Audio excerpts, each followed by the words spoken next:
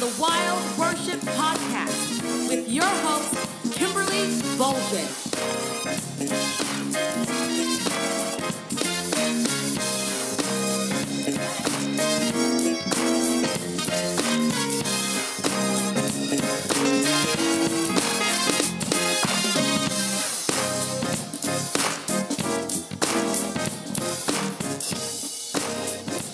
Hello, everybody. I'd like to welcome you to the Wild Worship Podcast with your host, Kimberly Bolgen. Today, I'm excited to interview one of the most anointed worship leaders in the Cleveland area. We know him as Ronald Rucker, founder of Ronald Rucker Ministries. He is the worship leader at Covenant Community Church. He's been serving there for the last 3.5 years under Pastor Eddie Burge. He's known for his conferences, opportunities to empower worship leaders, and I'm excited just to hear his heart on worship today and any insight and advice and practical steps and just encouragement that he could offer to us as worshipers and worship leaders today. Ronald, thank you so much for coming on the show today.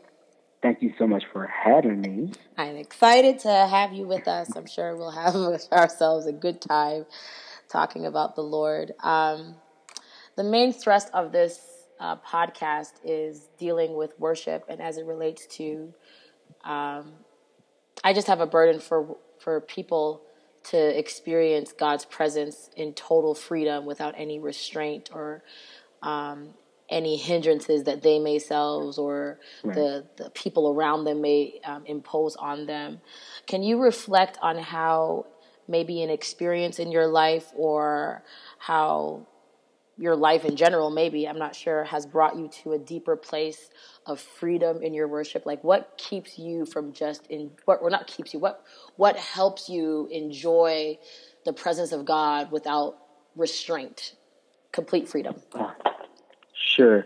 I'll say this. I went through a very, it's one thing to worship God, and it's one thing to, be a worship leader. And a lot of times we get up before people and, we tell them to push and, come on, lift your hands and surrender and let's worship God together and whatnot.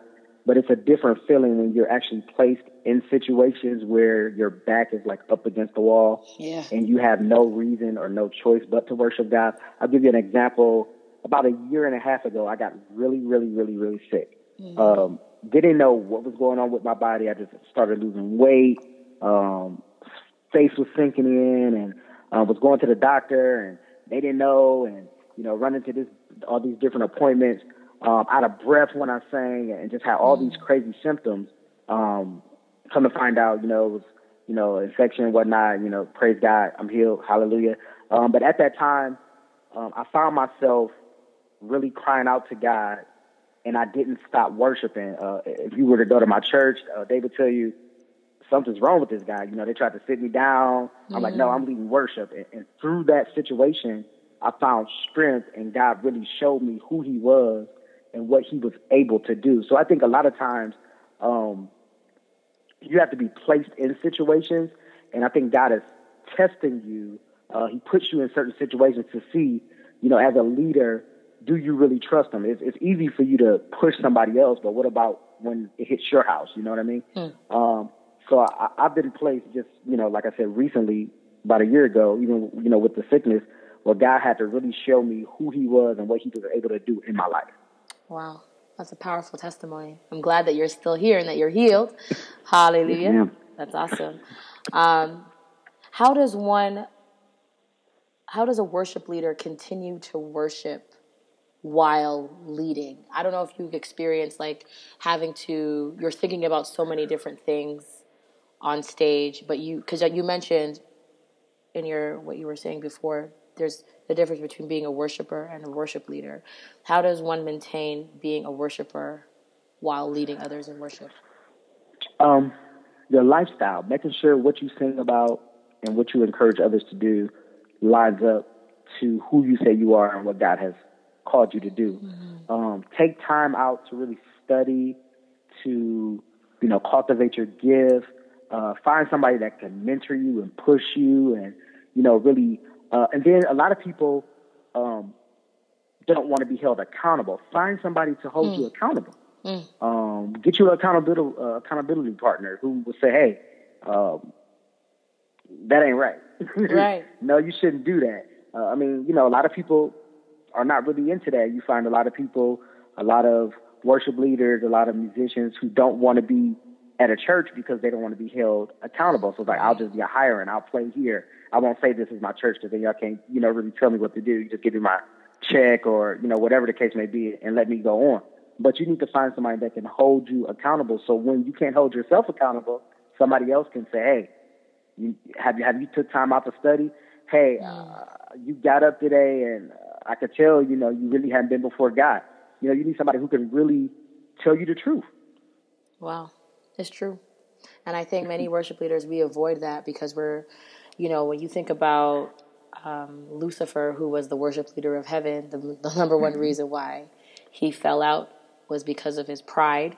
And I think a lot of worship leaders, people who are in platform leadership, one of the biggest things that we have to overcome is ourselves and our pride. And like you said, Absolutely. one of the best ways that we can do that is by having somebody check us every now and again and like making sure that our heads don't get too big right. for what we're doing. So right. I completely agree with that. Cultivating a lifestyle of worship. Is that something that you do with your praise team? Do you find ways to make sure that your praise team is living a life of worship? How do you hold them accountable? Well, we actually we do corporate fasting. We study together, which is a big part. You got to know what you're singing about. So there's times we don't rehearse and we study. How often is that? At least once or twice a month. Or there'll be times where we'll study and then we'll go into rehearsal. At the end of the day, it's more to it than just singing, and you can't lead people to a place. You know, at my church, I tell them, everybody, if you're on the praise team, you're a worship leader. Everybody's a worship leader. It's not no big eyes, no, you know, little U's, whatever. You know, we're in this together, and our job is to, you know, to lead the people to a place and make preaching and everything that comes behind that easy on Sunday morning. So if we don't know what we're singing about, then we're in trouble. So we take out time and we study, and then someone has questions, you know, we kind of hold each other accountable to go back and, you know, do some research and bring it back.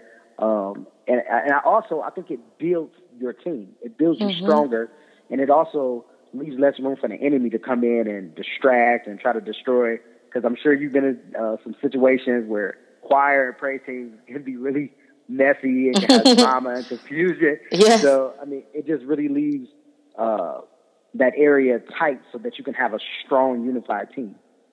Absolutely. I love the fact that you sometimes will have a rehearsal and not even study. I think, man, if more worship teams just took time to make the study of God's word a priority, right, how much more of an impact would we have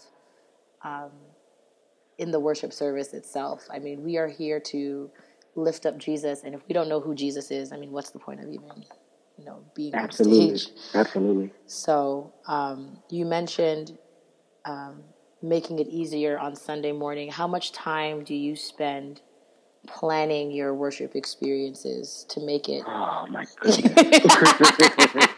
To make it easier. Oh my goodness! What goes into that? Well, my thing is, I know people say set list and they have a set list. Unfortunately, I'm a little bit difficult when it comes to like set lists, because Ronald doesn't like to stick to the set list. Okay. And, which is very hard for. I mean, you have to really be anointed and be able to flow to, I guess, deal with me, because, you know, I'll get it. They be like, what are we singing? I'm like, I don't know. So it's like, we'll send out a set list and we might start with the first song, you know, if it flows that way, according to the full list, and, you know, we go with that. But I'm all about going where God goes. I don't want to waste my time. I want to be effective, and I want the people to get something out of it. So at the end of the day, what God says is what goes. Okay, so if I have a worship leader who's like you, and there's no right or wrong in this, but I know of worship leaders who have a similar spirit where they just like to flow and move as the Spirit leads, but they're in a worship context where things are much more structured. and a lot more put together. How would you function in an environment like that where things need to be done at a certain time, or they need to get their songs in, and how would you foster a spirit of freedom and movement in a worship experience that's pretty structured? Well, I'll say this: you have to know the house. You have to respect the house. Have to respect the leader and the vision of the house. So ask yourself this question: if my calling is this, and it doesn't line up and match what they're doing, am I called to that house? A lot of times worship leaders, we take positions and we go different places because, I mean, just being honest, it might be a good situation. You might love the people. You might love the pastor, whatever the case may be. But you have to question yourself. At the end of the day, God's calling on your life is much more important than being placed in a box. I'll say this. I've been in situations. Growing up, I grew up traditional Baptist. Right. And it's no disrespect to where I came from. I love them. It's because of them, I'm where I'm at today. But I knew that I couldn't grow and that my calling wouldn't be fulfilled in that house. Yeah. So I had to remove myself out of the situation, meet with them, do it all in love. Did some people like it? No. Did some people stop talking to me? Yeah. But at the end of the day, I had to walk out the purpose and the calling that God had for my life. So prime situation, and just a little funny story. I remember growing up, I was about 16, 17, and, in that place, it was devotion. It wasn't, praise and worship or whatever. Yeah. So I remember we sang a specific song, and it's a very structured traditional Baptist church. And I remember we sang the specific song. It was Youth Sunday. So I'm like, oh, it's Youth Sunday, so we could be a little bit more, loose. But unfortunately, they didn't feel that way. And I was told, never sing that song again. We have a lot more older people here, and, they'll keep their money and blase, blase. So I had to really question who I was and say, hey, is this something that I want to continue to deal with, or I can just, gracefully leave, no disrespect to them, no disrespect to me, and go somewhere where my calling and my gifts can be activated and cultivated. So I think worship just has to, and granted, by no means don't disrespect the house. And if if you're just stuck in that type of situation, respect the leader and respect the house. So I say, hey, it might be times where you have to minister accordingly. Prime example, when I'm at Covenant Community Church, my mission and my job is to match the vision of Covenant Community Church. Yeah. Now, if I do something on the side under R&R Ministries, then it becomes, the vision and the mission of R&R Ministries. But while I'm at Covenant Community Church on Sunday mornings, it's about Covenant Community Church, what their vision is, what the vision is of the pastor, and what's going on in that house and what God wants to do in that house, aligning up, with that vision. So, you have to learn how to separate. You might not be able to do everything at the house. You might have to do other things on the side as an outlet to be able to express who you are and what God has called you to do also. That's so much. That's a valuable amount. I'm at a loss for words, because there are so many worship leaders in this season that are really big on promoting themselves and have difficulty aligning themselves with the vision of the house. And you see it. It's all over social media. And I think it's so important that you have to decide, you're either going to serve the house and be there consistently and be committed, or you're going to be off, doing your own thing. And again, it's not a right or wrong, but I feel like there's so many people that use church as a platform to get to their next level rather than use it as an opportunity to serve the house and serve the vision of that house. So, and don't get me wrong, I find you a house where the leader supports and pushes you as well. There's times I'm not even at Covenant. Right. I may be out singing or ministering or whatever, but my leader knows. A lot of people, I'm kind of old school, old fashioned. I get permission from my leader. Absolutely. Hey, and we evaluate. Say, hey, do you think I should go? And there's been times he said, no, I think you should hold off, and I stayed at home. And then there's been other times he said, hey, go for it. let me know, or he shows up and supports also. But I think find you a leader in a house where you can really work your calling, still respect the house, and your leader still respects who you are in God and, and what you're doing. That's awesome.